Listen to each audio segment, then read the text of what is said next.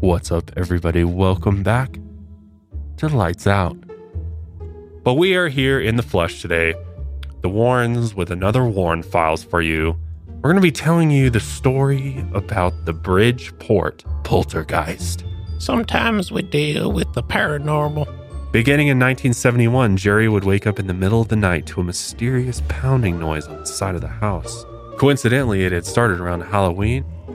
Happy Halloween, everybody. I need you to let me know that you believe in me. Does that mean we potentially have 10,000 Warren File episodes ahead of us? Do I look like I'm lying to you? This is all real. But oh, no. It was only the beginning. But they believed that what they were looking at was a manifestation of a demon.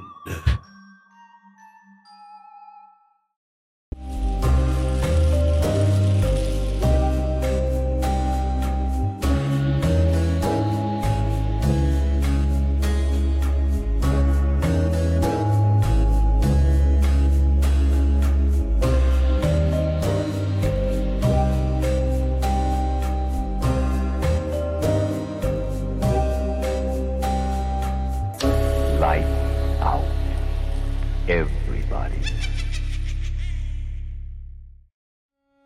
What's up, everybody? Welcome back to Lights Out.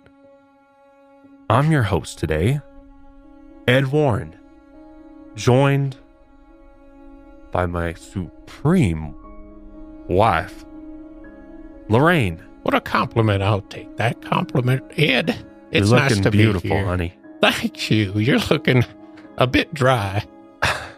You know, it's been a dry summer, and I don't know what to tell you. I don't like sunscreen. So, I just wither away.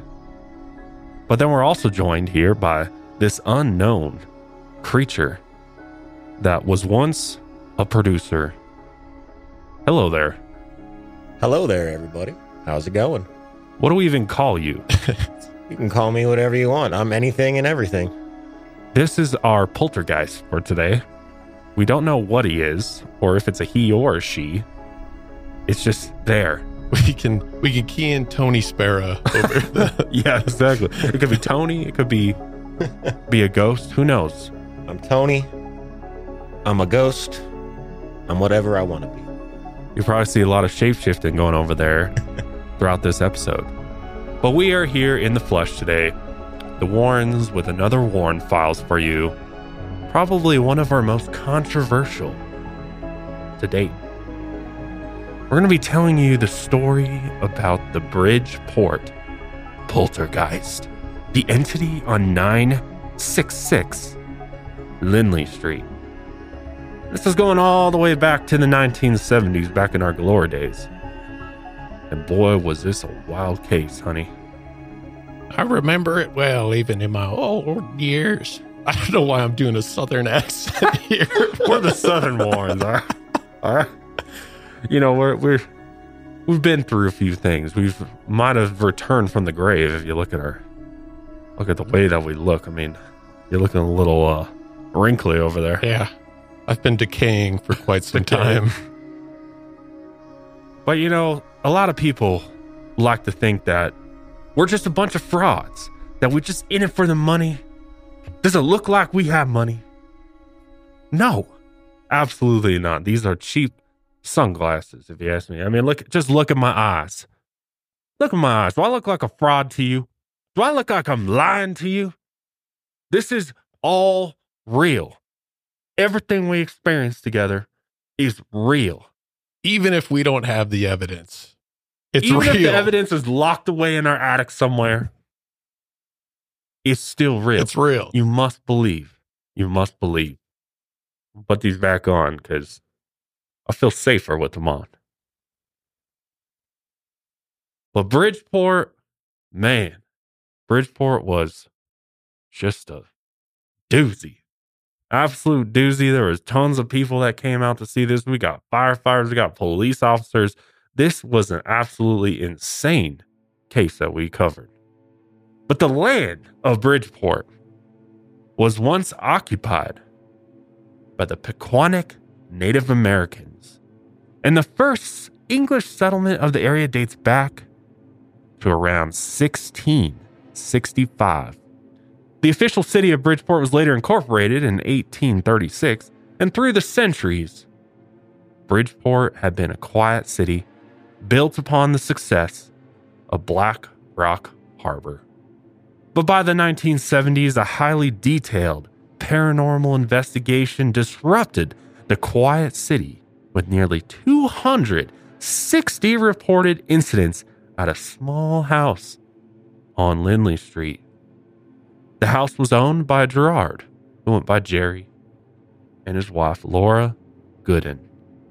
Jerry had lived in Bridgeport his whole life. He was a World War II veteran, served in the Air Force, and worked as a factory worker and handyman. His friends, family, and coworkers thought of him as a no-nonsense kind of guy. As for Laura, she was a full-blooded Indigenous American. She had grown up in an isolated home not near many other children, so she had just a few friends growing up. When she met Jerry, they had an immediate connection, and they married in the 1960s. Jerry was a strict Catholic, so they married in the church. The right way to be. After the wedding and honeymoon, they bought a modest 2-bedroom, 1-bath, 783 square foot house at 966 Lindley Street in Bridgeport, hoping to settle down and pursue the American dream, have a family and a white picket fence. Their first son, Jerry Jr., was born on Halloween, 1961. Which, by the way, happy Halloween, everybody. It's a devil's holiday, but we like it that way. We still like to have fun over here. Still like to dress up. Yeah. Even though sometimes we deal with the paranormal. I'm still doing southern accents. I can't break it. It's okay, honey. We spend a lot of time down in the South. That's recently. true. That's true. 6 feet under the ground. Even though we... I don't think I'll ever find the Lorraine voice, but she's kind of got this soft voice. Not southern, though. Not southern. We're gonna hone in here. And Halloween's a great holiday. It is. It doesn't have to be about the devil. It can just be about dressing up and being with your family. Absolutely. Carving pumpkins, handing out candy to the kids. That's what it's all about. God bless.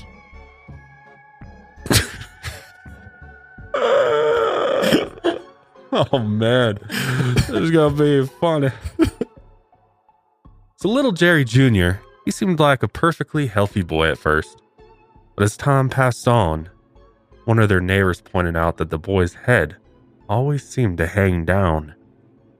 Laura didn't see it as a problem at first, until the neighbors started pointing it out. After taking Jerry Jr. to the doctor, they confirmed it was nothing to worry about. But just 6 months later, little Jerry Jr. was diagnosed with cerebral palsy. Unfortunately, this is a group of conditions that affect movement and posture. It's caused by damage that occurs to the developing brain, most often before birth. Symptoms appear during infancy or preschool years. The children's arms, legs, and torso might appear floppy, and their posture might be irregular. Unfortunately, there is no cure, but it can be treated. And unfortunately, if the case is severe enough, there's about a 40% mortality rate before the age of 20. A lot of people do live to see beyond 20, but in some severe cases like Jerry Jr.'s, it was pretty rough. You don't die from cerebral palsy, but it's typically an underlying condition which causes complications. Very unfortunate for little Jerry Jr. And that was very hard to speak through this rubber mask, I will say. Yeah. Yeah. Apologies in advance if we sound a little off today. We're wearing heavy-duty latex masks that are supposedly movie quality, although I'm questioning that quite a bit because I feel like my face is being pulled inwards I mean, you look great. Thank you. Thank you. These are supposed to be the lip moving mask, but it is definitely prohibiting the normal mouth movements a little bit. So just bear with us, please. Maybe have a drink or two before you continue on with this one, because you're going to need it. You know, I got some of my holy water today. Oh, wow. Are you going to drink holy water? Well, I got to bless up somehow. Beautiful. Yeah. Oh, That's some real holy water. that is hot. So the Goodens ended up spending much of their money to help Jerry's condition. They bought him leg braces and even a special chair. But unfortunately, he passed at the age of 6 years old in 1967, just 3 days before his 7th birthday. And to add to the trauma, Laura had to undergo a hysterectomy because of a problematic tumor only 1 day after burying her son. And now she could no longer have biological children. In grief, the couple kept a shrine for their son in their living room for 6 months after his death. Jerry and Laura wanted another child more than anything. So after grieving, they turned to adoption. That's when they soon met 4.5-year-old Marcia, who went by Marcy from Canada. She was a full-blooded Seneca Native American girl. She was the youngest of 9 and was the only one of her siblings put up for adoption, which is just cruel in my opinion. Yeah. It's believed her mother was a teenager and couldn't support her at the time. Other reports claim that strange activity surrounded her and she was often tied up in a chair from a young age, which who knows what that's all about. Once the Goodens completed the adoption process, they brought Marcy back to their home in 1968. Jerry and Laura quickly fell in love with their new daughter, and life went on as usual, except for a few objects that occasionally disappeared and then reappeared in different rooms when they weren't looking. They figured it was just their curious new daughter moving things around. Soon the neighbors noticed the Goodens were extremely protective over Marcy, but they knew the Goodens had recently lost their son, so they were being overprotective of their new daughter. Laura would escort Marcy to and from private school, hand in hand, and Laura wouldn't allow her daughter to play with any of the other children, as she couldn't risk any danger. Even during recess, Laura would show up to the school and walk her around the schoolyard, making sure she couldn't play games with the other children. I think that's taking it a little too far. Which this took a toll on Marcy. And sadly, she grew up without any friends. But Laura had grown up without any friends too, and she told Marcy she didn't need them. Laura had a constant paranoia that if Marcy was ever out of her sight, she would somehow die. So over the years, Laura continued to be extremely overbearing, and this made Marcy resent her mother. People who met Marcy in her youth described her as an intelligent child, but incredibly lonely, which caused her deep sadness. Outside of relationship problems, the Goodens also fell on hard times, and Jerry's hours were cut back at work, which took a hit on the family's income. They had to pull Marcy out of St. Patrick's private school and send her to public school. Here, she was bullied by the other students, mostly for her Seneca heritage. The bullying even escalated to physical beatings by a group of boys. One of the boys kicked her so hard that Marcy had to go to the hospital and ended up in a body brace. This is just horrible. After this, the Goodens pulled Marcy out of school entirely, and they thought the best way forward was to homeschool her. She rarely made friends at school, but now with homeschooling, as you can imagine, there was just no chance to ever make friends, which made her resent her parents even more. Marcy never disobeyed her parents. She usually did as she was told. But she bottled up her resentment and anger for years. And as Marcia grew older, she rarely got along with her mother. It was around this time that the Goodens began experiencing strange paranormal events in the home. Around 1968 or 69, The Goodens family, friends, and neighbors, Harold and Mary Hoffman, would come over quite often to 966 Lindley Street. Game nights were common, and they usually brought along their daughter, Rosemary, who was around Marcy's age. Since Marcy was never properly socialized, she didn't know how to interact with Rosemary. So they'd sit on opposite ends of the living room couch in just complete awkward silence. One day, Rosemary tried to strike up a conversation, but Marcy wouldn't respond. She desperately wanted a friend, but couldn't think of anything to say. Moments later, something shook the couch beneath them. It was a subtle shake, but strange enough to get a rise out of Rosemary. When she asked what was causing the shaking, she thought it might have been Marcy pranking her. But Marcy just stared out the window in silence and ignored her. The couch shook again with more force this time, and both the girls looked at each other in a panic as the couch slowly lifted 6 inches off the ground. That is crazy to think about. Imagine sitting on the couch and all of a sudden having it shake and then levitate off the ground. What are you thinking? What's going through your head? Especially when you're that young, would you even consider like anything but a ghost? I feel like when we were, I don't know, at least when I was a little kid, I was more prone to believing that so many more things were ghosts. I would have just immediately been like, ghost. Ghost. I don't know what other options there really are. Yeah, unless if there's 2 grown men on either right? side of the couch lifting it up. Makes no sense. So after levitating off the ground for a second or two, it slammed back down. The sound of the slam and the girl shrieking made the adults rush to the living room. Everything looked normal when they got there, so they shrugged it off. At the time, no one understood what horrors were about to infest the Gooden home. But the silver lining was that Marcy now had a friend. Their strange experience with the paranormal in the living room brought Marcy and Rosemary closer.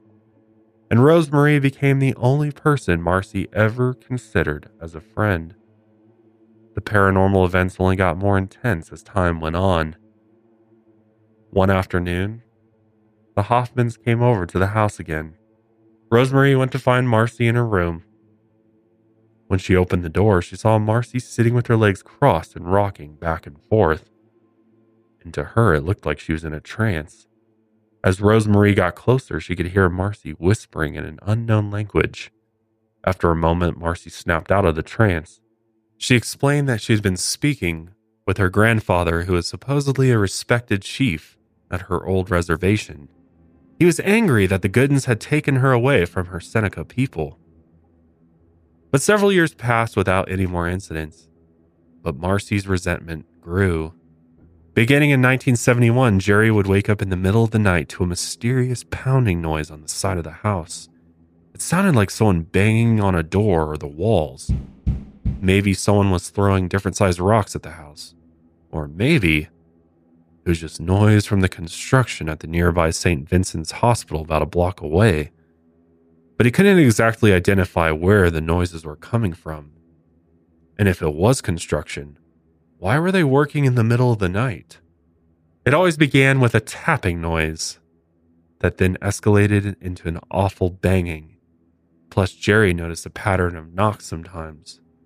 Coincidentally, it had started around Halloween, and so he thought maybe that has something to do with it. Eventually, he talked to his neighbor John Halsworth about the noise. He was a police officer at the Bridgeport Police Department. He told Jerry to make a tape recording of the noises so that they could try and identify them. So one night around 3 a.m., Jerry turned on his tape recorder. When the pounding began, he walked from room to room recording the noise. When he played it back for the police department, they listened to the sounds. The pounding was almost rhythmic at times, but nobody could identify what or where it was. Even some city engineers listened, but they couldn't figure it out, and they had no idea what Jerry was experiencing. The recordings apparently also picked up the sound of furniture moving through the house, and at some point the noise in the house finally stopped. Jerry realized that around the same time, one of the neighbors had recently moved out of the neighborhood, so he thought maybe they were the ones responsible for the noises. But soon the banging returned, and it continued on and off into 1974. And this was the year more strange things began happening in the Gooden family home. One fall evening, the Goodens were relaxing in their living room when suddenly Laura shot up from the couch and pointed at the window. And that's when both of them saw what looked like a disembodied human hand pressed against the glass. So they went to inspect from the outside, but of course no one was there. Another night, 3 distinct knocks came at the front door. Laura went to answer it, but again no one was there. As she glanced down at the small landing by the door, she noticed the silhouettes of 2 wet footprints, like someone had been standing there barefoot and sopping wet, even though it was a dry fall night. On November 21st, 1974, the neighbors Jamie and Janet Halsworth, John's wife and 14-year-old daughter, were over at the Goodens. They were eating dinner in the dining room when they all heard the sound of shattering glass coming from the Goodens' bedroom. When they went to check, they saw one of the windows had been smashed, but they noticed that the inside glass pane was shattered. The storm window on the outside was still intact, meaning that whatever broke the window had come from inside. The next day, the Goodens planned a trip to see Jerry's cousin. That night, they all relaxed in the living room watching TV, and again, a strange noise came from the couple's bedroom. When they checked it out, they noticed that one of the window shades had been rolled up on its own, and one of the curtains had been removed from the curtain rod. Laura returned everything to its proper place, but she watched in confusion as the curtain was again thrown to the ground, and the blinds snapped back up. Laura left everything where it was, hoping that ignoring it would make the problem somehow go away. But when the family settled down in the living room again, the pounding noises started up. The noises traveled through the house like they were coming from inside the walls, and as the pounding reached a deafening volume, it suddenly stopped. The next day, they all figured it was a good idea to get out of the house for a while because something was up. So they went on a day trip out to Jerry's cousin's place and got back around 4:30 in the afternoon. But when they returned, they noticed that Marcy's bedroom TV, which had once been resting on a shelf, was now unplugged and face down in the center of her bed. Sorry, let me get my reading spectacles. So you can... So Ed, you could probably guess what we're dealing with now, potentially. It's a good old-fashioned poltergeist. We've covered them before plenty of times. Here's a little refresher on it. The word comes from the German words poltern, meaning to make noise or to rumble, and Geist means ghost or spirit. Some of the earliest accounts date way back to ancient Rome. They're believed to be restless spirits attempting to communicate through noises and moving objects, and they're typically not tied to disembodied voices or apparitions. Sometimes they're playful, like flickering lights, tapping noises. Other times they're a bit more malicious, like setting fires or hurling massive objects with incredible force. Some have described it as active kinetic energy that causes physical disturbances. Ghosts are generally unable to break through the physical realm, so the ability to do this makes poltergeists unique. Others explain it as a mass form of energy that a living person is controlling unknowingly, which we'll see is one of the theories in this case. They can follow energy or a person around rather than occupying a particular space like a ghost does. And the reason they're known to be linked with teenagers is because of the extra strong emotions and turmoil that comes with adolescence and puberty. And we'll see, I think Marcy is generally around 10 years old when all this is happening. I think it starts when maybe she's about 8, but several years pass. And at least Lorraine Warren, I remember, she claimed that she believed that Marcy was in puberty by this time. A lot of people do connect poltergeist case with puberty, teenagers. I kind of remember. Yeah. Them hormones are flowing. The hormones are flowing. It kind of reminds me of the Enfield case. Yes, exactly. Janet. Mm-hmm. It's kind of similar type of vibe going on here. With all that said, we'll see there are some different theories surrounding the case. But by popular opinion, this is mostly a poltergeist case, possibly a demon. Some think it might be an interdimensional being some think it has something to do with the multiverse. We'll get into that a little bit later. Yeah. Trippy. But after seeing the TV on the center of Marcy's bed, Jerry walked into the kitchen where things got even stranger. Dishes floated out of the kitchen sink and smashed themselves into the walls and floor one by one. Then a set of kitchen knives slipped out of the knife block on their own and aimed their blades straight at Jerry. The knives launched towards him like spears, but he was able to duck down towards the floor. They flew above his head and stuck themselves in the kitchen door behind him. Laura then entered the kitchen after hearing the commotion. The kitchen settled down for a moment, and they thought it was all over. They tried to go about their day like nothing had happened, and Laura brought several bags of groceries in and set them on the kitchen table to unpack. Then the kitchen table elevated into the air like it was being lifted by invisible hands and flipped over. All the fresh food crashed into the kitchen wall. Laura watched as the refrigerator began hovering a foot off the floor, and the heavy tube TV near the kitchen sink tilted on its edge and then crashed down on Laura's bare foot. Later that night, they were all getting ready for bed, and Marcy went in to use the bathroom when Jerry and Laura heard some commotion. They found Marcy covering her head with her hands, and several bathroom items were flying in the air above her at high speeds. But luckily, things settled down by 3 a.m. that night. They prayed that the strange activities were finally over and went to bed. But oh, no. It was only the beginning. By the next morning, Jerry went into the kitchen to make breakfast when he noticed the kitchen table had once again flipped over on its side, and the refrigerator had moved several feet. No. When he went to tell his wife that the paranormal activity wasn't over, the heavy crucifix on the wall popped off the nail and crashed to the floor. Now that's scary. Before they could even react, an ear-shattering bang came from Marcy's bedroom. Her bedroom dresser had tipped forward and fell to the floor. Luckily, Marcy was still in bed. If she was up near the dresser, though, it would have crushed her. Next, the family heard noises coming from the living room, and their recliners were moving and opening on their own. The TV was off, but it sounded like the sound of a doorbell was coming from inside of it, and it got to the point where the family's mental state quickly fell apart, and they became desperate for a solution. So they contacted their neighbors, Harold and Mary Hoffman, and asked if they would come over. The Goodens waited outside for the Hoffmans to arrive, and they saw Officer John Halsworth's daughter, Janet, walking by, and they asked if she would go and get her father, as it was an emergency. When John got there, he immediately witnessed the moving furniture inside the house and called for backup. An official police investigation finally began. 2 more officers named Joseph Tomic and Carl Leonzi showed up at the house, and the family explained what had been going on. In the past 24 hours, they had witnessed almost every single piece of furniture moving inside the house. Joseph stepped inside to inspect, and at first, he thought that the Goodens were victims of a home robbery since the place looked ransacked. Most of the furniture was in disarray, and he picked up one of the TVs and placed it back on the nearby dresser. Within seconds, the TV rose up in the air and swung back and forth. At first, the officer thought it might have been an illusion, maybe attached to strings or something. But as he moved his hands around the TV, there was nothing attached.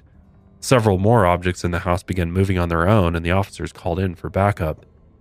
When Officer Leroy Lawson arrived, he watched as a crucifix on the wall swung back and forth before lifting itself off of a nail and throwing itself at his chest. Leroy then left the house immediately and refused to return. To get more eyes on the situation, officers called in a firefighter unit plus their assistant chiefs to check out the house. One of the firefighters, Jack Messina, witnessed a TV rising up off the dresser and falling to the floor. Another firefighter, Deputy Chief of Operations, Frederick Zverline, contacted a local priest and was recorded saying, quote, "Hi, Father Doyle. I am not drunk, but this is what is happening here." You know what? I appreciate the honesty, because I think if I got a phone call about this activity, I'd probably be asking the same questions. I love how he prefaces that. He's like, I know it probably sounds like what I'm about to say sounds like I'm going to be inebriated, but I promise you I'm not. When the priest arrived, he first saw Laura Gooden going up to everyone in the house and saying, quote, "Evil spirits are trying to kill us.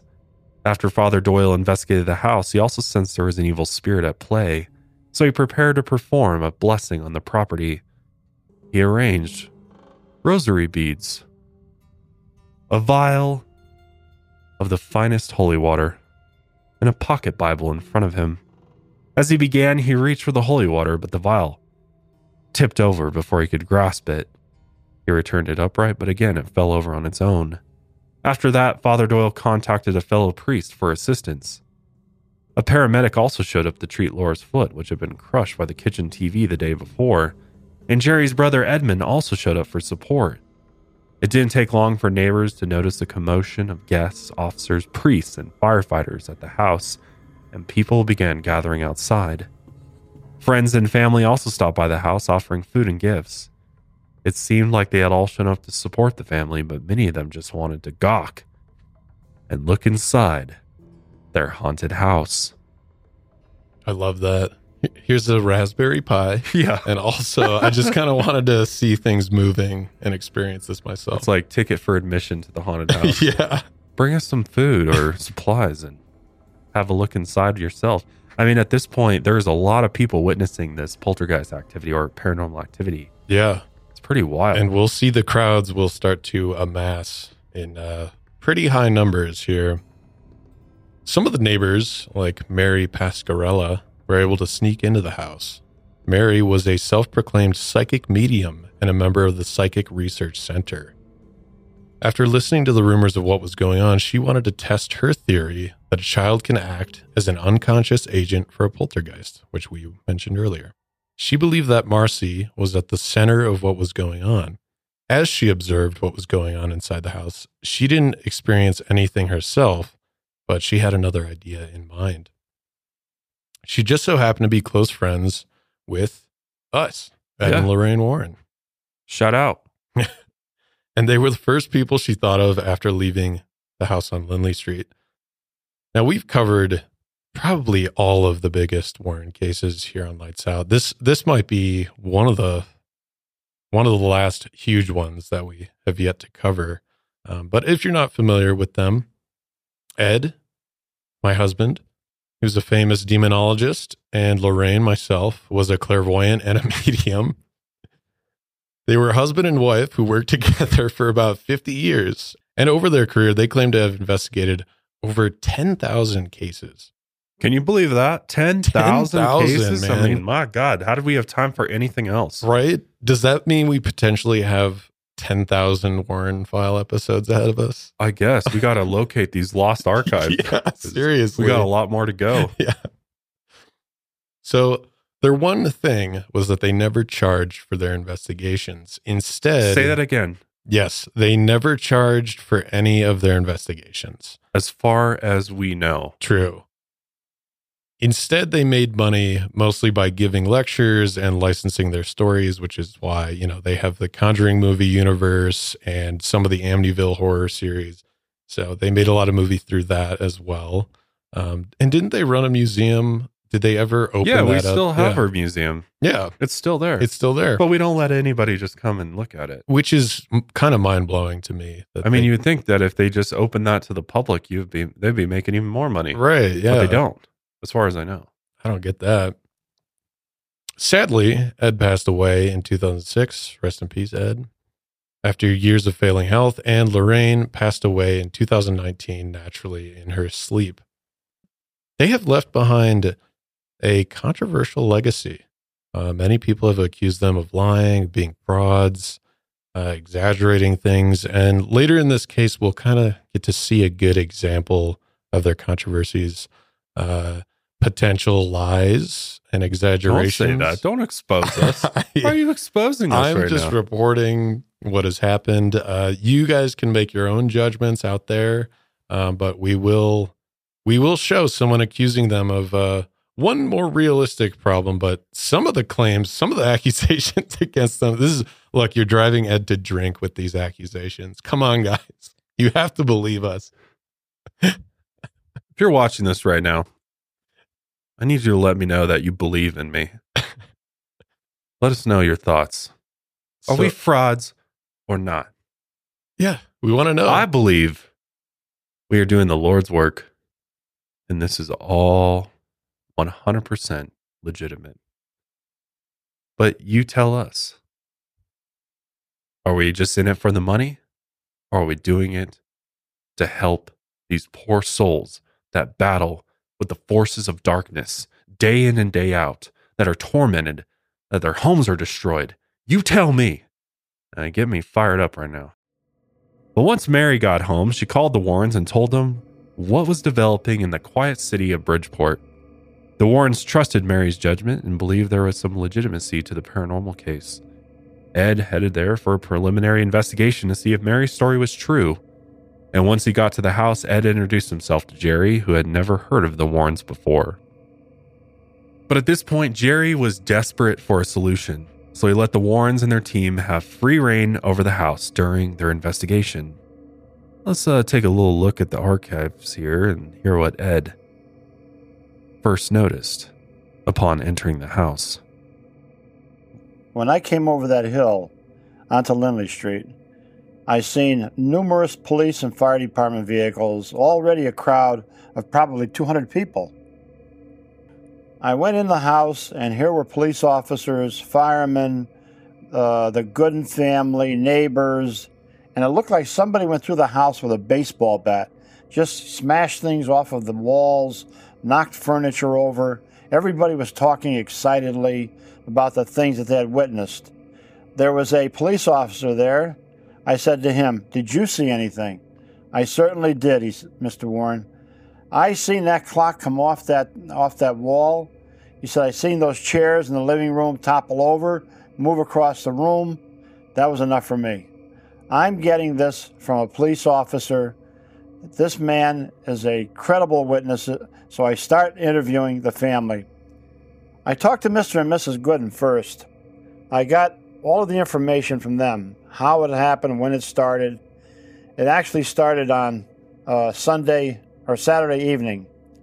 They had come back from New York City. Mr. Gooden, Gerald Gooden, his wife, and their small daughter, Marcy. The mother had gone into the kitchen. She was going to make a late supper for them.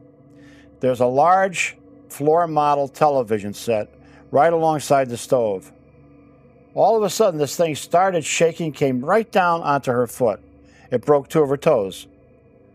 Well, another television set in Marcy's bedroom toppled off a shelf and fell onto the bed. Another television set, which was in the living room, toppled over and onto the floor. Now, one of the most fascinating things about the way things would fall, particularly the TV sets, was this heavy set would come down with a crash, but just before it hit the floor, it would hesitate and then hit. Never broke, never broke. Smashed. Wow. Continually worked. Yeah, I do want to mention, so this is 1974. Furniture back then, like the tube TVs, I don't know if you remember them. So heavy. We're not talking about the little plasma screen, LED flat screen. Yeah, it's none of that. Those were incredibly heavy. I mean, my parents had one back in the day. Growing up, you probably had tube TVs in your house. Oh, yeah. Those suckers were massive. And just furniture, a dresser, it's not like that plywood IKEA furniture back then. No, this is like solid particle wood furniture. Yeah, this is like solid oak. Yeah, so this is no joke when things are falling and smashing. I remember I had an old CRT up in my bedroom. I think I was like 16, and one day this thing came down because I was stupid. I had it on a little storage bin. It smashed. It sounded like a bomb going off on the second floor. I mean, it shook the house. Those things are heavy. Nothing to screw with. Yeah.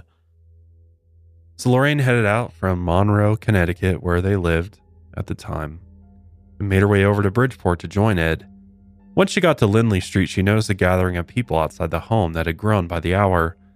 Once she finally got past the crowd and inside the house, the Goodens noticed that the Warrens had also brought along their associates. One was Father Bill Charbonneau, who you've probably heard of before, and they worked with often on their cases. The other was a 21-year-old seminary student with a strong interest in the paranormal, named Paul Eno, and they all began interviewing police officers, firemen, and as many witnesses as they could. All the while, Marcy said it was fun having so many people in the house at once. Out of earshot, Ed told the seminary student Paul to keep an eye on Marcy the entire time, for safety and for observation.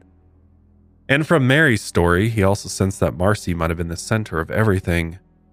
Sure enough, while officers in the Warrens searched the house, Paul watched Marcy as she sat in one of the living room chairs. There's even a photo of her. It began shaking and slowly rising in the air. It stayed in the air for a few seconds before flipping over and dropping Marcy to the floor. While the Warrens continued their investigation, they witnessed falling curtain rods and lights going out for several minutes before turning back on, without anyone ever flipping a switch.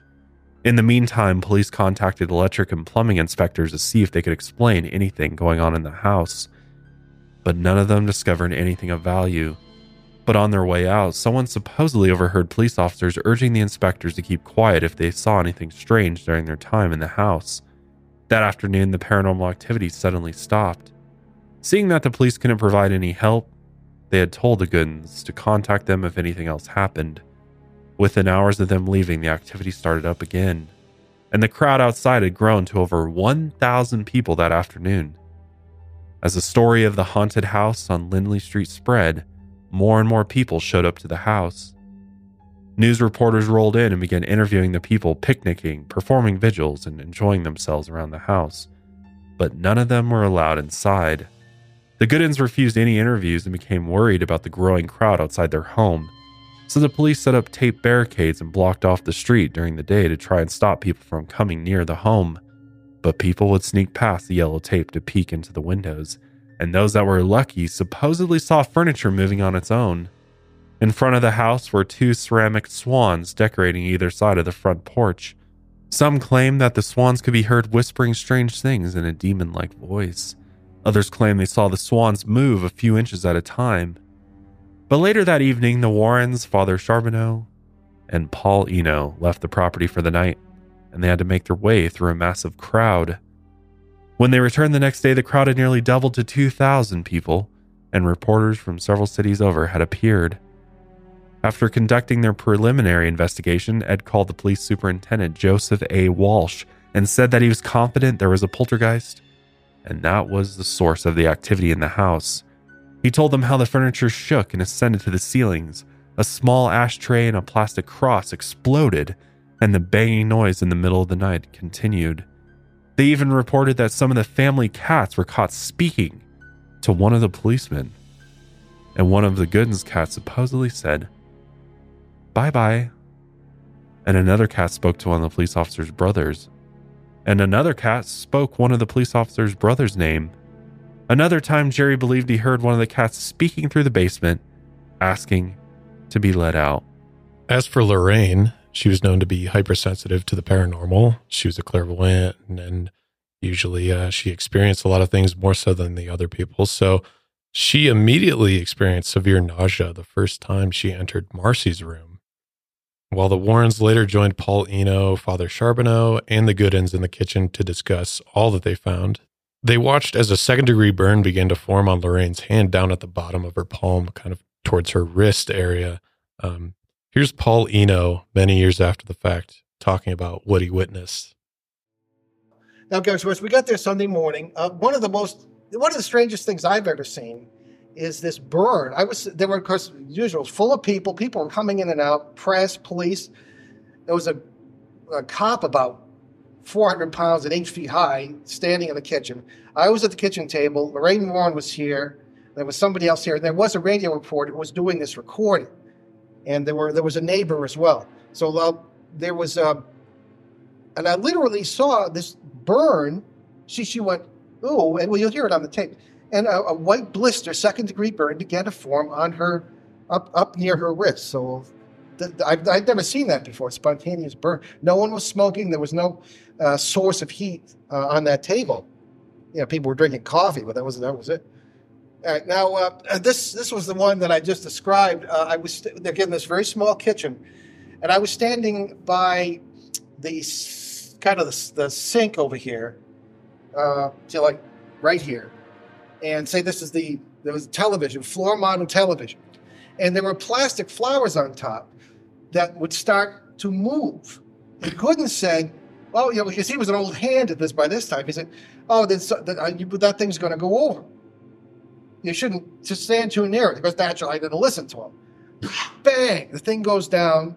I can't understand why it didn't smash all over the floor. Hit me in the leg right about here, and I have a battle scar for this thing. Knocked the little girl and I across the room because she was standing right next to me, and that's what that was about. Because it was just, I don't know, it really hurt too. But it wasn't serious enough to go to the hospital as Mrs. Gooden did. Whatever presence was in that house, especially the kitchen that was with them, disappeared after a moment.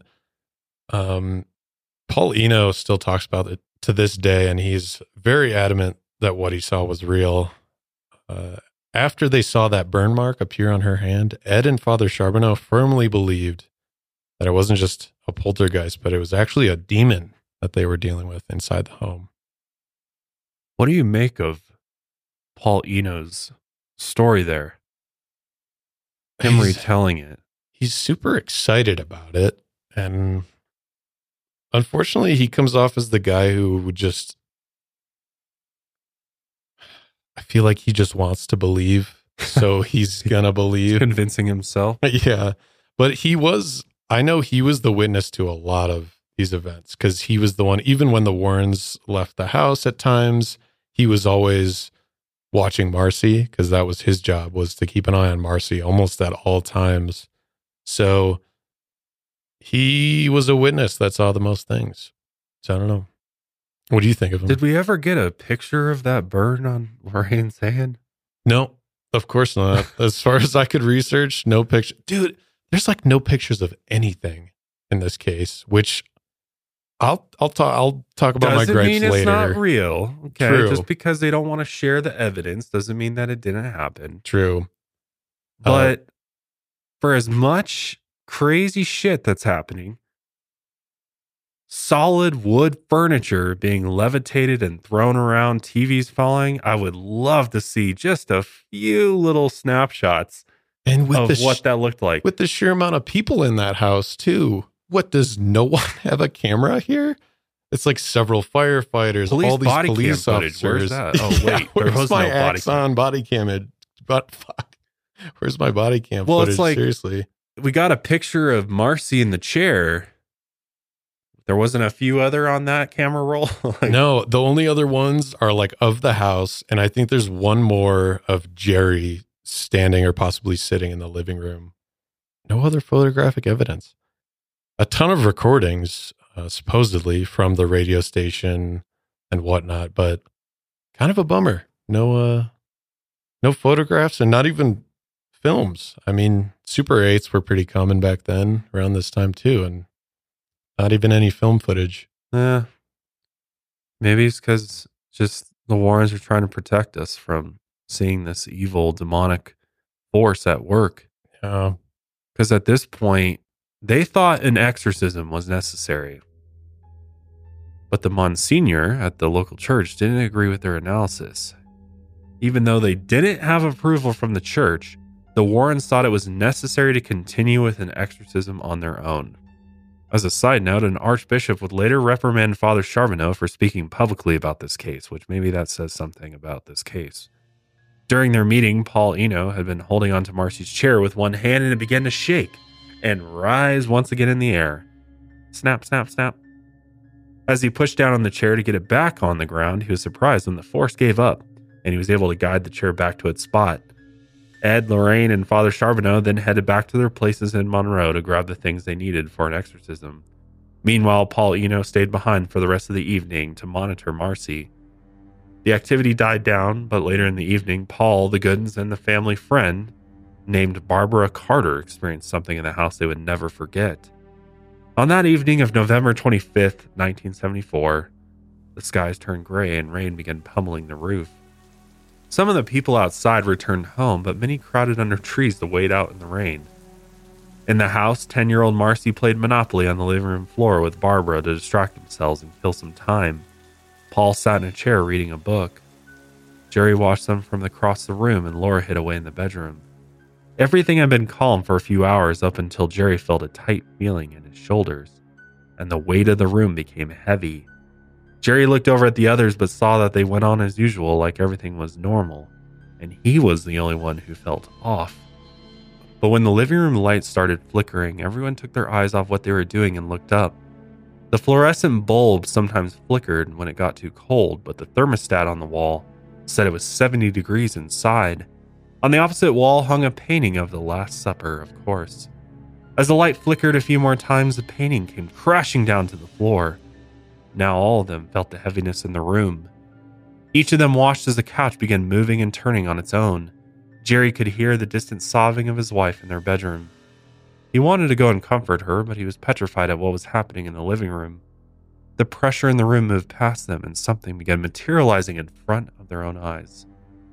It was described as a smoky, yellowish, white, gauzy mist that had floated out of Marcy's room. It took no shape at first, but it slowly formed into 4 smoky, humanoid figures. As Barbara watched the figures form in a straight line, she made the sign of the cross, hoping it would protect her. Then the pungent smell of sulfur filled the room. Jerry suddenly felt an impulse to begin humming something under his breath. But when his voice got louder, the others looked over at him in confusion because it sounded more like he was humming a prayer in a voice that wasn't his own. The humming then transformed into a full prayer in Latin. According to Paul Eno, he began chanting prayers of a Requiem Mass and a Mass of the Angels, which is usually recited in the Catholic Church when a child dies. Jerry's strange attitude then turned into rage, and he began chanting louder. The energy in the room elevated the figures, and one of them drifted across the room toward him until he physically felt the presence against him. Supposedly, one of the figures then tossed Marcy across the room. Paul screamed for everyone to flee the house, and the crowd watched as the family escaped to safety through the front door. Paul then ran over to one of the neighbors' houses to call the Warrens, as well as the police. Here's Tony Spera reading police reports from that day, November 25th. And it's here it says it's City of Bridgeport letterhead, and it says to Captain Charles Baker from Patrolman George F. Wilson Jr., and it says reference, strange occurrences at 966 Lindley Street. And it starts out, sir, I was on patrol in A23 and went over to cover G35 on an unknown call at 966 Lindley Street. Upon my arrival, we found the inside of the house looking as though someone had completely ransacked it. Mm-hmm. We were then advised by the people that strange things were happening, furniture moving, things falling from the walls, etc. At this time, I entered the kitchen and saw the refrigerator actually leave the floor approximately 6 to 8 inches and move towards me a couple of feet. I then went into the living room and saw a chair bounce around.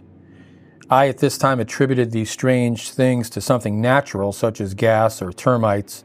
So I called the radio room to send some inspectors from the fire department to check the house.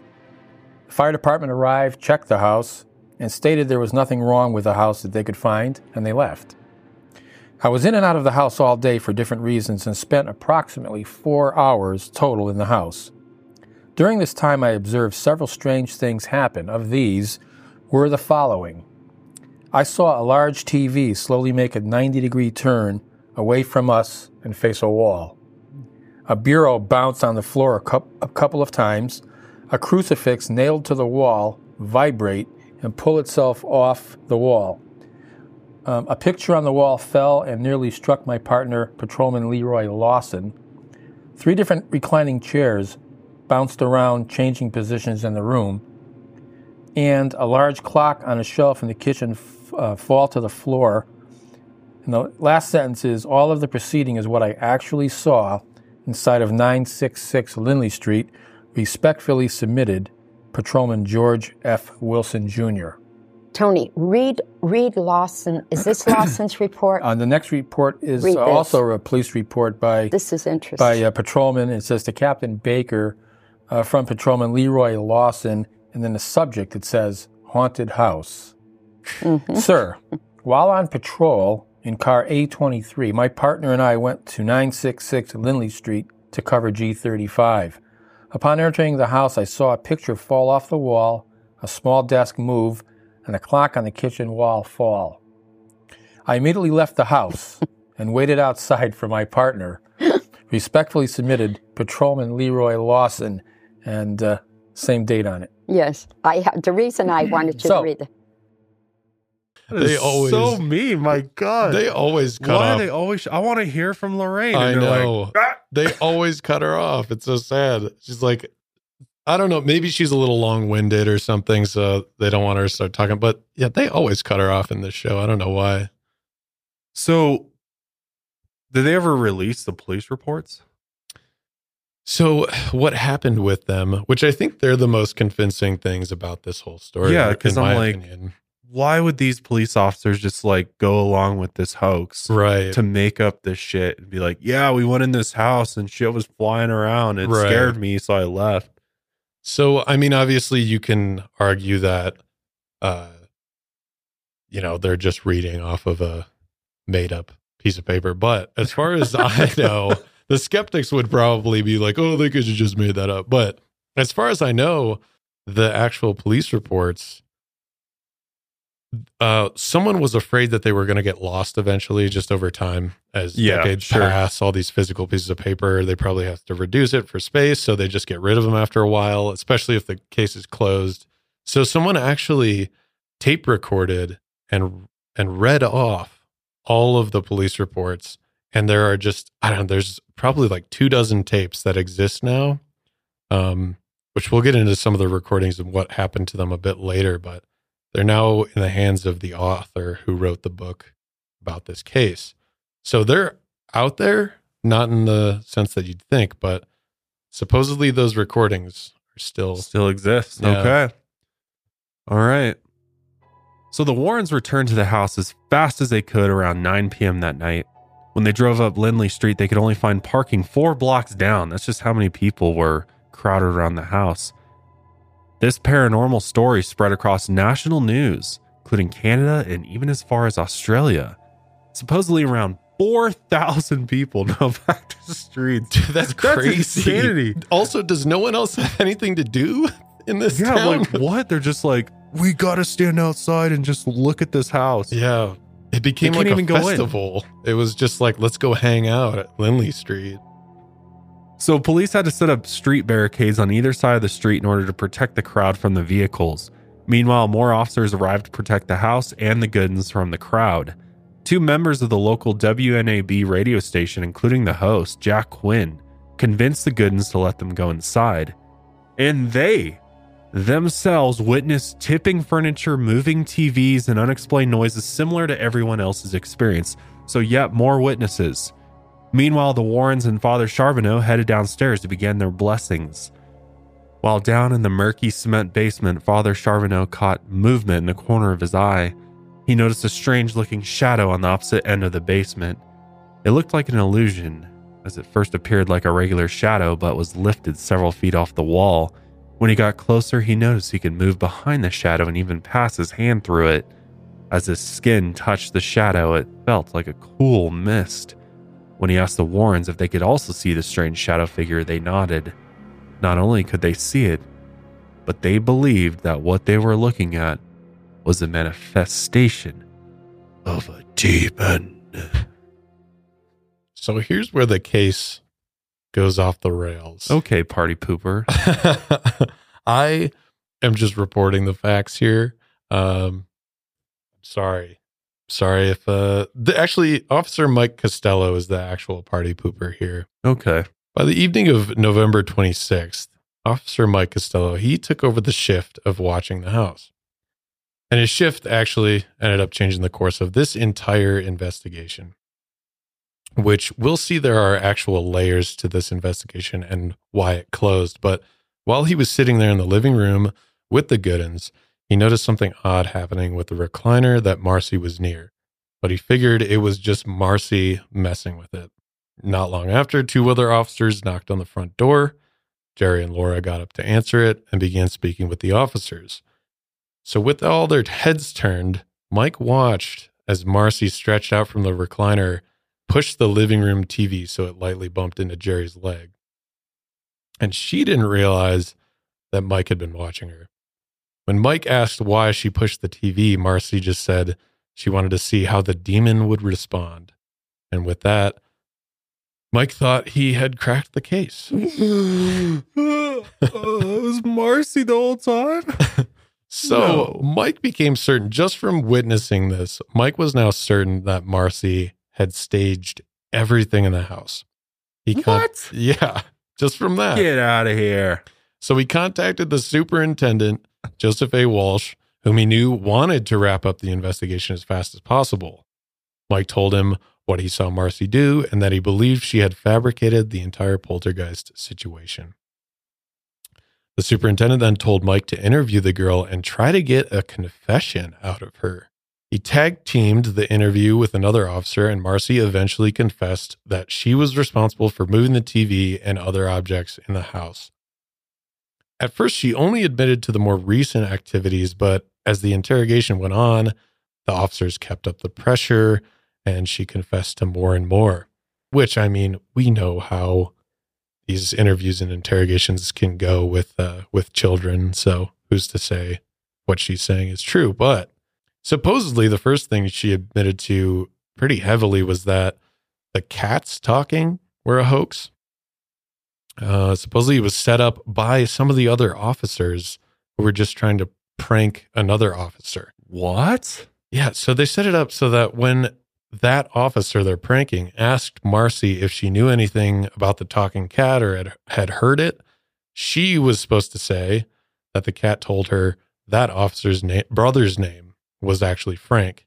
And then that officer freaked out and left the house. Get the hell out of here. So, yeah. So the officers are in on this hoax? Now the officers are in on it. Meanwhile, people are being murdered in Bridgeport, and these officers are taking part in a haunted house attraction. Just goofing and gaffing. What on earth? This might reveal that their police reports could have been botched. Fabricated. Yeah, unfortunately. Now, here's not damning evidence against the police officers, but this is damning evidence against Lorraine. This is damning evidence against me. Careful who you accuse. Marcy said that Lorraine burned her own hand intentionally by holding it under steaming hot water. What? Yeah. So the whole burned hand thing that Brian Eno, the musician, Paul Eno, correct? Yeah. Paul Eno. He was really excited about that. And he said he saw it, that the blister formed, but supposedly Marcy said she saw Lorraine holding it under steaming hot water. So that is a damning accusation right there.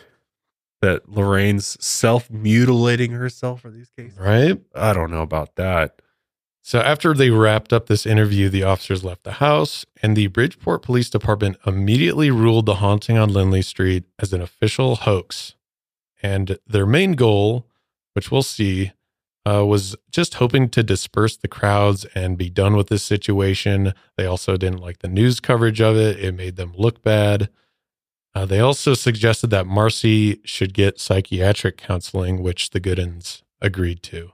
So this was kind of a bombshell. Oh my God. Street. Not to mention the misuse of police resources here. there's like 20 police for officers all these people. Like, it's a hoax. Pack it up, boys. We're going home. Like, nobody's getting charged with criminal offenses here. Right. This episode of Lights Out is brought to you by NordVPN. If you don't know what NordVPN is, well, you're not alone. You know, being as old as I am, I had no idea what a VPN was until I did. Because these days, the internet is a dangerous place. Avoid identity theft, avoid having your bank account drained, and take advantage of the security and protection that NordVPN offers. You can become safer with just a single click. Plus, it allows you to access all of your favorite content no matter where in the world you are. NordVPN is more than just a VPN though. The threat protection shields you from malware, trackers, and ads. Dark Web Monitor notifies you if someone leaks your credentials, which is very, very nice to have. MeshNet allows you to connect to your devices remotely and securely. Dedicated IP helps you avoid CAPTCHAs and block lists. NordVPN is privacy oriented, which that's all I care about these days, is just staying private. Your traffic is always protected with a robust encryption. Turn on the kill switch to make sure your data is never exposed.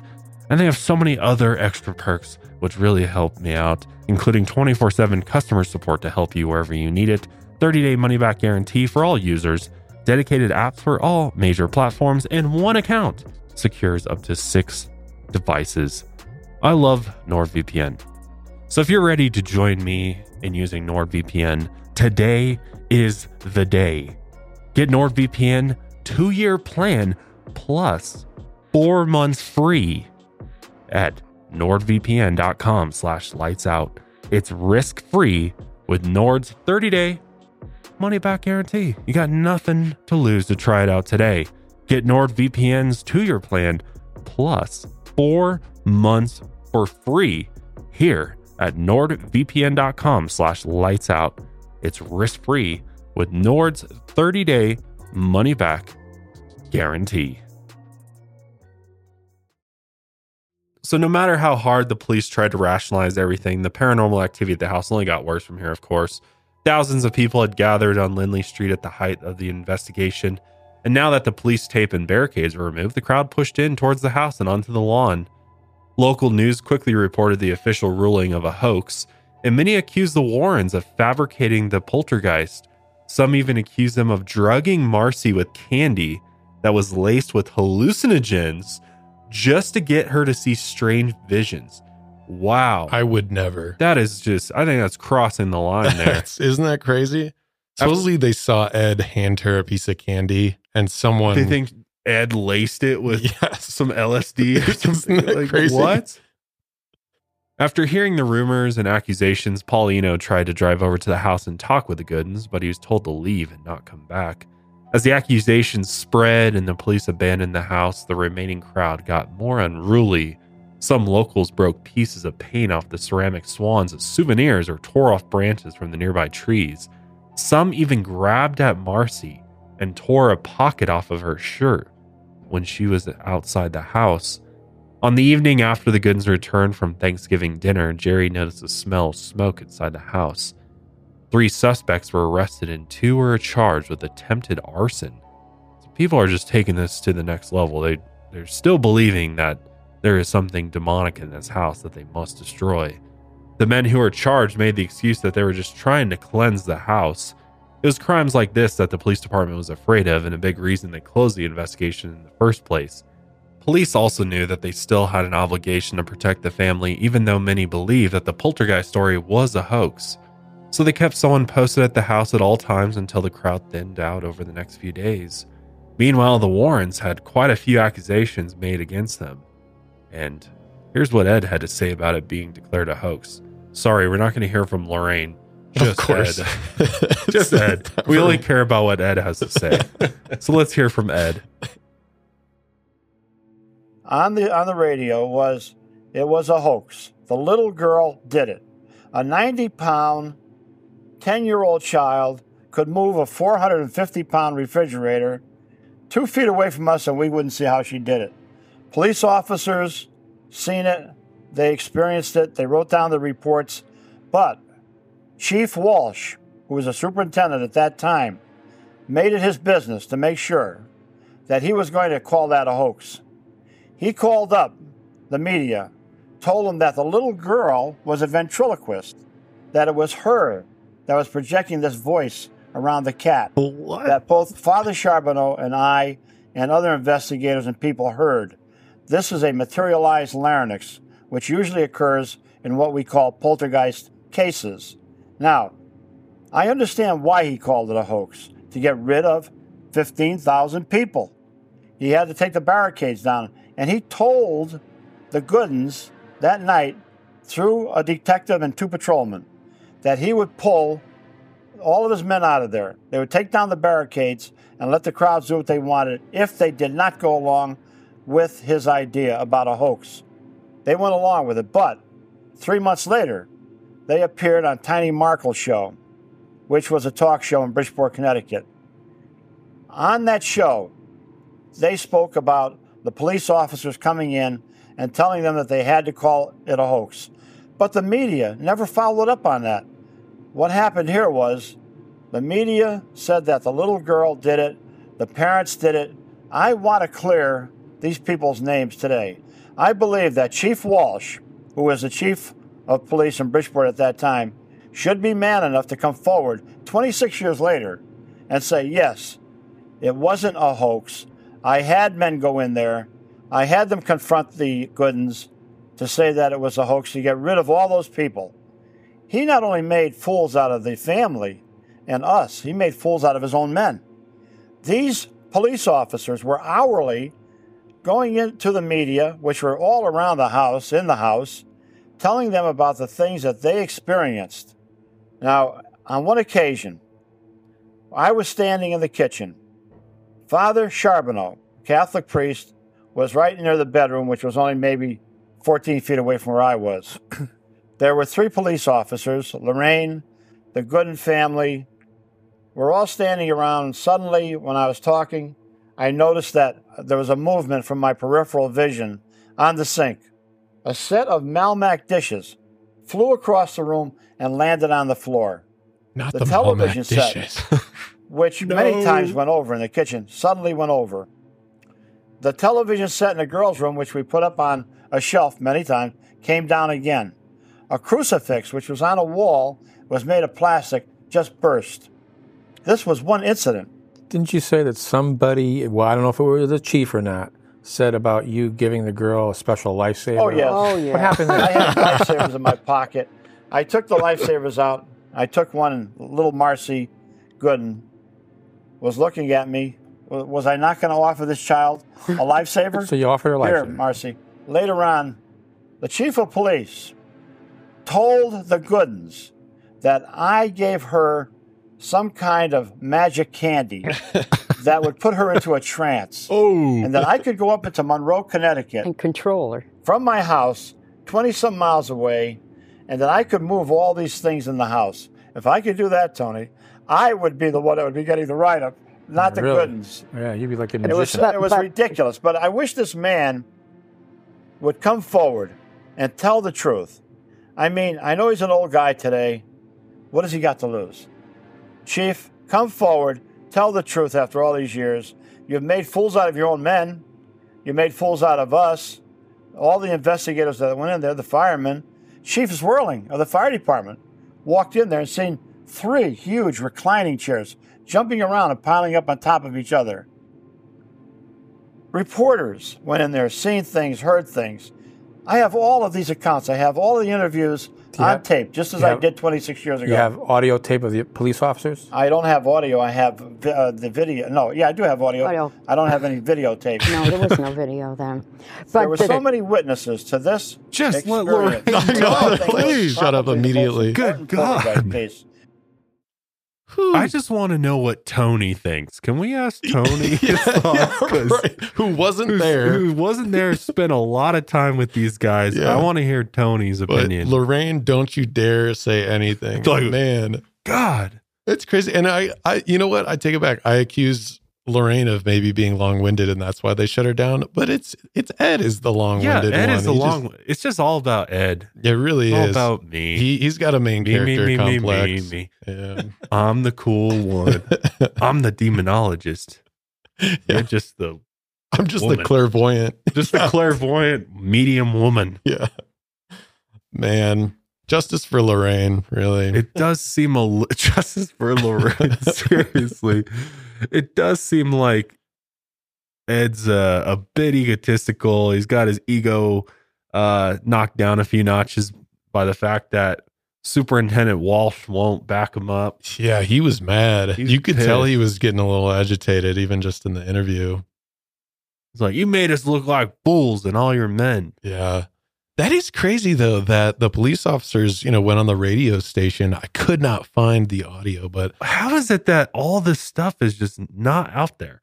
dude, it makes no sense. And it's just like, because it's that long ago that it's hard to that's probably keep a part track of it. and like, And I know it's a lot of it is the author has, which we'll get into. William Hall supposedly has he's some of the holding hostage evidence. a lot of this.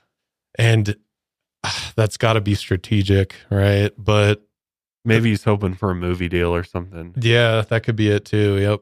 But as far as like, they even claim like, oh no, there was no video footage or whatever like that. And I'm like, Yeah. well, whose fault is that? Really? Yeah. My God. With all the people in that house. But yeah, you can see Ed's riled up. Ed's not happy. And he even called out Chief or Superintendent Joseph A. Walsh. Unfortunately, he has passed away last year in 2022. He never came forward. Never came forward. But a lot of people in the few weeks that followed the hoax allegations, a lot of people backed them up. Fire Chief Jack Messina also agreed that Marcy couldn't have physically performed what they witnessed in the house. Radio reporter Tim Quinn confirmed he couldn't rationalize what he saw inside, and police just wanted to shut down the case to disperse the crowd. The final call to claim it was a hoax was just the means to an end to basically get the crowd to disperse, because obviously they saw some people getting unruly. I also think Ed might have misspoke here. He said there was 15,000 people. That's not true as far as the reports 15,000 people would be like a damn concert. Yeah, or like a football stadium. I think he meant to say there are 15,000 people in the neighborhood who lived there, but not present on Lindley Street. Officer Joseph Tomic also stood by his claims that he had seen bizarre things in the house and couldn't explain them. He also defended the Goodins and said there was no way they could have fabricated what he had seen inside. Another officer supported those statements. Officer Charles D'Amato was quoted saying, quote, here's a good one. Either it's for real or all of these people are in a conspiracy against me to make me believe. The little girl couldn't do this all by herself. They all belong in jail, just like Watergate. The mother was a complete believer. If she was putting on an act, it's the best act I've ever seen. That's pretty good. Wow. Also topical, calling out Watergate. Paul Eno was another supporter of the poltergeist being real. He was later actually expelled from seminary school before he could even be ordained as a priest. And it was mostly, as far as what he said, it was because of his strong interest in the paranormal. He continued to give lectures for many years on the Lindley Street haunting after the fact. I'm not sure what he's up to today, but he was a staunch supporter that there was something paranormal going on. He actually did not believe it was demons or spirits or a poltergeist at all. Interesting. So here's his theory, which I think you'll get a kick out of. In sum, he believed that different levels of consciousness are layered between the multiverse. Different realms and planes of existence collide or overlap every so often. He called these entities on Lindley Street, quote, multiversal parasites. They fed off the negative energy of the household, and he could actually feel them enter and exit rooms of the house, even if they didn't move anything at all. I like this theory. Yeah. He also believed that plausible. Yeah, right. He also believed that Marcy never actually confessed to seeing Lorraine pour hot water on her right arm. That was just a myth, I guess, and possibly the police were fabricating things. So a lot of pointing fingers here. Who's lying, who's not? It's hard to say. Paul also claimed that he was there at the kitchen table, saw the wound formed before his eyes, and there is supposedly tape recorder evidence somewhere out there by the radio station crew that was also in the kitchen at this time of him calling out the heat blister as it was forming. The recording is supposedly in possession of the guy I mentioned earlier, author William J. Hall. He's the author and magician who wrote The World's Most Haunted House, which was about the Lindley Street haunting. William supposedly also has recordings of the original pounding noises that were recorded by Jerry, which was a reel-to-reel that was about 9 hours of audio. And he also supposedly has the recordings of all the police reports that someone read out, which I talked about earlier. There's a picture of the supposed recordings that he has. Supposedly in that book, there was a URL to a recording of something of the pounding noises, I believe. Couldn't find it. If anyone out there can find it, shoot me the link. We'd love to post that. I couldn't find it for the life of me. And it seems like his old website doesn't even exist anymore. So I don't know what he's out of the game. Yeah. So after the official ruling of a hoax, the Goodens told the Warrens never to return to the house again. Damn. Oof. They believed Marcy was telling the truth about Lorraine burning herself with hot water. And they also discovered that Ed had been using their home phone to contact the press to get more media attention surrounding the house. Yikes. Come on, Ed. Jerry and Laura then contacted their lawyers and were told not to participate in any interviews with the media. Pressure from the local news soon died down, and the locals that had gathered around the house eventually went home. But now the Goodens had more problems than ever. Jerry got harassed at work and constantly bothered by his coworkers about the poltergeist. And since he still wasn't making that much money, they struggled with fixing the home and replacing the items that had been broken. Even though the strange events had died down, the paranormal activity never completely went away. After about a week or two, on December 10th, 1974, the Goodens packed up for a trip and headed to New York. The house was in perfect order when they left, and when they returned, it was half destroyed. Furniture was turned over, including the TVs. The ornaments on the Christmas tree had fallen to the floor, and they found their favorite statue of the Virgin Mary on the floor, with the thumbs detached. They had partially believed that Marcy was behind the strange activity in the house, but now they knew for certain that wasn't possible. Even some of the officers posted at the house admitted to the Goodens that they heard strange things going on in the house after it was ruled a hoax. The Goodens had also recently gotten a new dog, hoping it would bring some comfort to the household.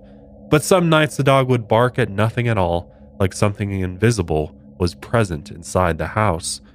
Laura soon believed that the entity was getting more powerful, and she soon became paranoid that the demon, or whatever was in their house, had the goal of killing them all. They asked Father Doyle, the local priest, if there was anything they could do, and he told them he was in the process of trying to approve an exorcism of the home under church authority. But sadly, it was never approved. Eventually, a different paranormal investigator reached out to the Goodens by phone on December 16th. And who was that? So sadly, the Warrens are now out of this investigation. They're being replaced by a man, Boyce Beatty. He was a systems analyst. I think he worked for an insurance company, and he was a self-described, quote, parapsychologist by avocation. He specialized in, this is quite a long list, pretty nutty stuff that he was into, which is cool. Astral travel, psychic healing, Kirlian photography, I think I'm saying that right, which I didn't know what it was. It's photographic techniques used to capture the phenomenon of electrical coronal discharges. Don't even ask me what that is. I don't really understand it. And he was also really obsessed with clinical death experiences, especially focusing on whether you can even get proof that the consciousness survives death. And I wonder if that maybe plays into the photography he was interested in, if he could actually physically capture the consciousness maybe leaving the body or something happening. But that's what he was interested in. He was a smart guy. He graduated from Princeton University and studied in a parapsychology laboratory at Duke University after he graduated. This new investigation on Lindley Street would become known as the Duke University investigation. And whatever he researched, he usually brought a team with him. And many of the team members, including himself, were involved in the Academy of Religion and Psychical Research in Bloomfield, Connecticut. On December 18th, Boyce and two team members were invited to the house on Lindley Street, and they began their investigation, but under one condition. They all agreed to keep their investigation private and out of the media. The team had already contacted Ed Warren, and he told them everything he knew. They also worked with a few police officers from the Bridgeport Police Department and a police official who was partially responsible for closing the investigation.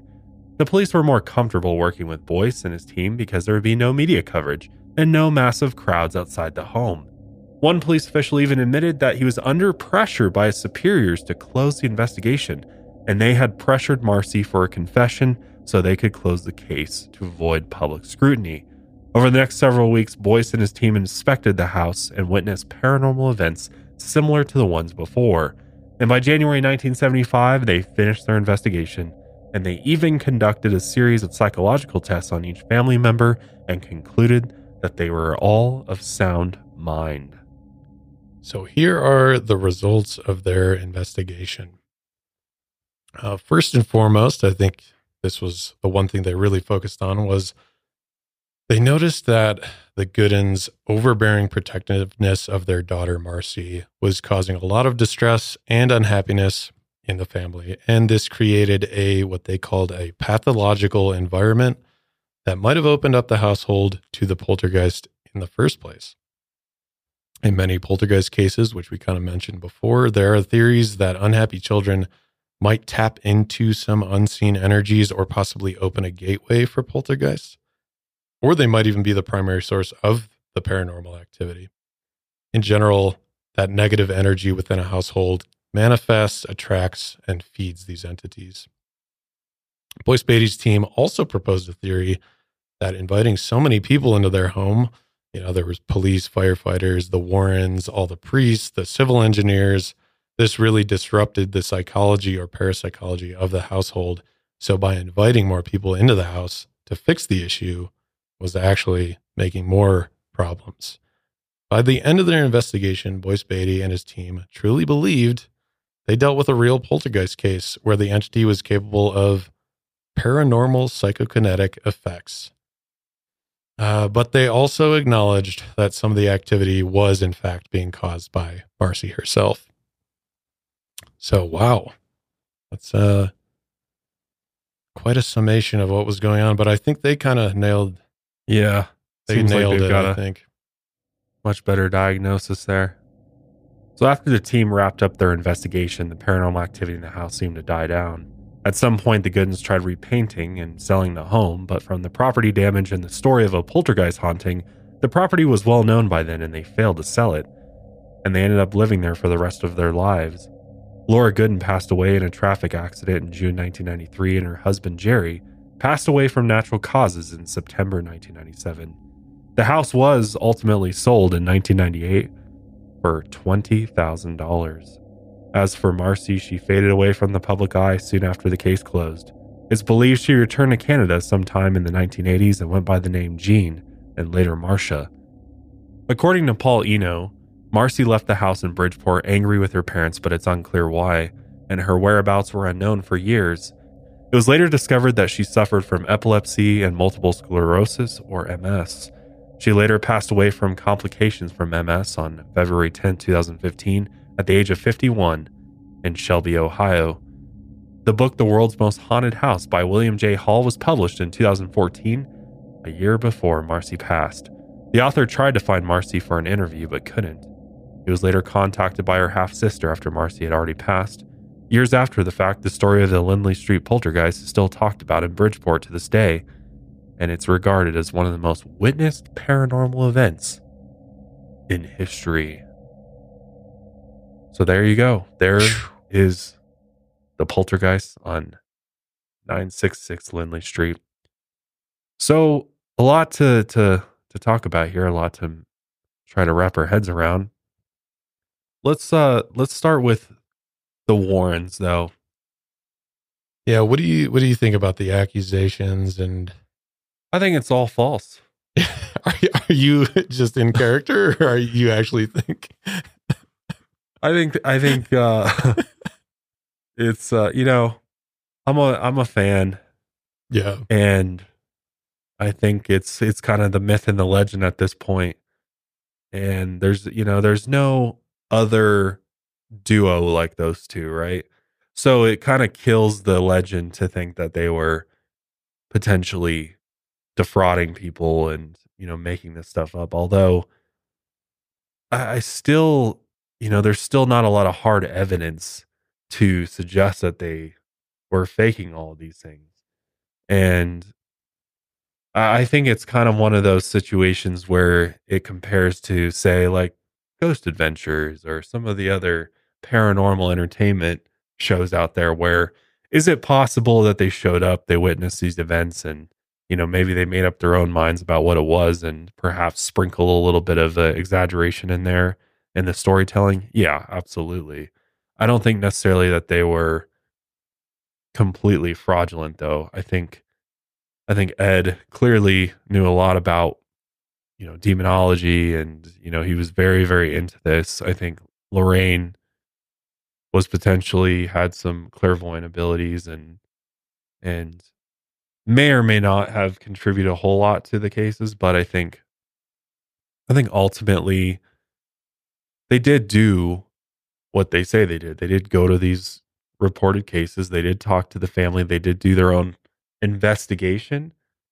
So I think you can take that for what it is, but ultimately, was it a good investigation? Was it good gathering of evidence? I think it's pretty questionable, right? Yeah, there's not a whole lot of evidence to show for it at this point, but. And I agree with you, because I think, let's say even if Lorraine was in fact burning her own hand with scalding water, okay, that makes her a liar, maybe exaggerating things, but that doesn't necessarily mean there wasn't something going on in the house, right? Or even, they caught Ed using the home phone to get more media hype around it. Yeah, it might be they're planning to make this bigger than it actually is.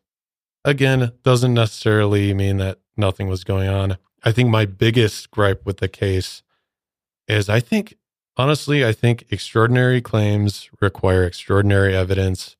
And I can't wrap my head around why it's not available. Even if it is out there, or if it's not out there, then why? Why was there there were so many people in that home. And this isn't even, I'm not even coming straight at the Warrens, coming at anyone. The police, what, none of you had a camera? None of you had a Super 8 at home that you could have snagged? And what about Paul Eno? You were there with Marcy almost the whole time, and you're saying that you saw all these things. It never crossed your mind to bring a camera? It never crossed your mind to do this? And then they all say like, oh, but there are these recordings. There's recordings. And then I can't even find the recordings because they're being locked away in storage by the author that wrote about the case. So I think my gripe is just the hard evidence. But this is, with the sheer amount of eyewitness testimony, is kind of convincing. Also, why would police officers later go on the radio show and openly make statements that like, hey, our superiors were telling us to shut this down, but we actually believed it? Seems like they would, as police often do, is kind of protect their own, not completely shit on their chief. So that's kind of wild. I thought that was fairly convincing that they would do something like that. Yeah, I think the biggest thing for me is just thinking about the sheer amount of paranormal activity that's going on here. You've got large objects levitating. You got a fridge levitating. You've got huge, you got big, bulky TVs falling over. You got curtains flying off the rods. It's like there is something, whether it's a poltergeist, whether it's some, multiversal parasite. I mean, whatever it is. I mean, there's something very, very strange going on here. And it seems like it'd be a good idea to try and figure out what the hell's going on and investigate it and share that information in order to try to learn from it and try to get to the root of what's going on here. And I think the one issue that I really have with the Warrens is they come at it from a very one-sided point of view. They come at it from the Catholic point of view, and they stick to that. Mm-hmm. And I think they're a little bit more open-minded than a lot of Catholics would be if they witness something like this. But I think they're just so hell-bent on it being something demonic most of the times. Like that's usually Ed's assumption is like, oh, this is something demonic. Next step is to get an exorcism ordered, and oh wait, the church doesn't like us, so let's go. We'll do it ourselves. Do our own thing, per usual. And so I think that's my one of my big gripes with them is that they just come at this from a sheer point of view of like, well, it must be a demon. So, and maybe sometimes they fabricate the evidence to support that so that they can then be the heroes at the end of the day. It's kind of like the classic good versus evil superhero story of like, oh, Ed and Lorraine Warren swoop in and they saved the day. And they really didn't in this case. They got booted out of it. I think that's why we saw Ed get so kind of upset about it. Because he got kicked out. This is one of the cases where it ends where the Warrens are just like, Jerry's like, don't come into my home again. You guys are out of here. And then they even replace them with other paranormal experts, which is wild. And I appreciated that second investigation a bit more because they were at least open to the idea, accepting that there's a little bit more nuance to it. It's like, hey, we know that Marcy was probably moving these objects to some degree. We're not saying, because they even admitted, we also think it's a poltergeist case. But also, we know that there was a lot of turmoil within the relationships of this household, and that could have contributed to a lot of what was going on. So I appreciated that. And like you were saying, I think Ed and Lorraine go in there with maybe some preconceived notions. Totally. That it's a Catholic lore-based demon, right? And it's nothing else. Right. And it's like another one to add to their, repertoire. Yep. And, if we get more media attention on this, guess whose names are going to pop up in that article? Yep. The Warrens are. It's like advertising for themselves. And this is how that, they didn't charge, but they manipulated the situation to get more press for themselves so that they're a household name. I mean, look at us now. We're talking about them years and years later. Yeah. And, they're continuing to make films about these guys. These guys are infamous to some extent because we're still talking about them. We're still telling their stories. So they did a good job at marketing themselves and really sucking us in to the lore that is the Warren files and all of these stories that they proclaim are real and truly real paranormal experiences that they had. And I think it's so compelling. It's like any good story, it sucks you in and you get so like just blown away by what's going on that and they're such likable people. I mean, for the most part. I mean, Ed in this one, I started to turn a little bit on him because he's shutting down Lorraine so much. Like, shutting down Lorraine, yeah. But it's like I think people really like couples too. There's something relatable. They're kind of a power dynamic between the two of them, and I think they knew that worked. At least, even just narratively, I think they knew that worked. A couple who wouldn't be interested in that. It's kind of interesting. But Danny, what are you thinking over there, Mr. Key-in, man? Mr. Lime Green? Where do you stand on the Warrens in this? I mean, this case. I definitely think this case is a bit more nuanced than some of the previous ones, like Austin was saying. Like Marcy, was definitely playing into a little bit, having fun with it, but she's also a kid. So, but yeah, I don't think she can move a huge fridge, TV, all these things. As far as the Warrens go, I think maybe they started off having good intentions, but as their careers went on, they really were kind of pining more for that hero complex and selling especially themselves Ed. in the media. Oh, especially. Yeah. And I think, as with him using the home phone to get more media attention, he kind of lost himself in the spectacle of the thing instead of like actually trying to help the family. Because if there was 2,000 people outside that front door and he was still calling people to come in, it's obvious he cared more about what was going on outside the house than what was going on inside the house. So whether or not they're a fraud, I don't know, but I do think if they did start out genuine, they lost themselves by the end of their careers. Yeah. That's also what bummed me about this case. It's like we have the Warrens that are pushing their narrative, and then we have even the police who are pranking each other and doing bullshit in the house. And in the meantime, there's this family in turmoil that people are just exploiting, and everyone's just having a good time. The crowds show up. It's like a little festival of paranormal activity. I know, it's wild. But clearly, I mean, this like Marcy was in distress.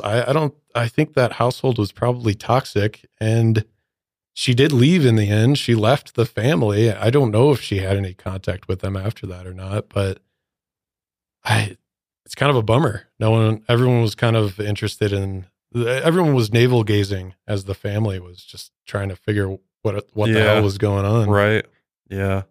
That's unfortunately what happens in these situations, is that it's the family that suffers in these cases ultimately, because, Ed and Lorraine, they kind of swoop in and, get their 5 minutes of fame, and then like, all right, good to go. We did it. On to the next one. Yeah. Let's take a prop. This family has to deal with living in this town. The poor dad goes back to work, is harassed because it's sad. Honestly, it's a sad ending to this one because they never really could move on from this. It just kind of tainted their lives. There's no resolution. They only sold that house for $20,000 because I think I saw one photo of the house after they had passed, And it looked like it was just derelict. I don't know, because their only daughter, I don't know what happened, but it sounded like maybe she just cut ties after a while. Yeah. I don't know who was controlling their estate because it sat there for like a year or so. They only got 20,000 because I think it was being vandalized. So yeah, kind of just a family in turmoil that no one genuinely wanted to help, it seems. Maybe besides the what's his name, Beatty, but fortunately didn't seem like this one got solved. Yeah, you know? yeah. I like to see a movie made of this one. Yeah, like true to the story. It's the saddest. It'd be a very different Conjuring. They get booted out. Booted out. You know, that's a movie I'd like to see. But we want to know your thoughts on this case and the Warrens just in general. Of course, you guys are always very very spicy when it comes to the Warrens and your opinions and thoughts on how they conduct paranormal investigations. So let us know if you're watching on YouTube in the comments or on social media if you're listening and watching elsewhere. If you are only listening to the episode, I do recommend going and taking a peek at it. I mean, it's pretty entertaining. We look great today. Just wonderful. I'm about to like this mask. These masks are so uncomfortable. It's crazy. I feel like I'm Michael Keaton in the Batman mask where it's like pursing my lips a little bit. Oh man, gotta love Halloween. But have a safe and fun Halloween, and we will see you guys next week with another one. I'm excited for this next one. You know what? Screw it. I'll just tell you what we're doing for this next one. Yeah, why not? We are going to, I think actually we already said it in the last episode pretty much, but we are going to dive into the apparent fraudulent scam that is Russ McKamey and McKamey Manor. This is hot right now. And just so people know, when we came out with the Blackout episode, we mentioned the stuff regarding McKamey Manor. The videos from Reckless Ben on YouTube, who's been kind of the one really spearheading this exposing campaign against McKamey Manor, had come out after. So we are getting up to speed with what's going on with McKamey Manor, and looking forward to bringing that to you here next week. But that will be it for us today. Signing off, Ed Warren And my Lorraine lovely Warren. wife, Lorraine. We'll see you next time. Lights out, everybody.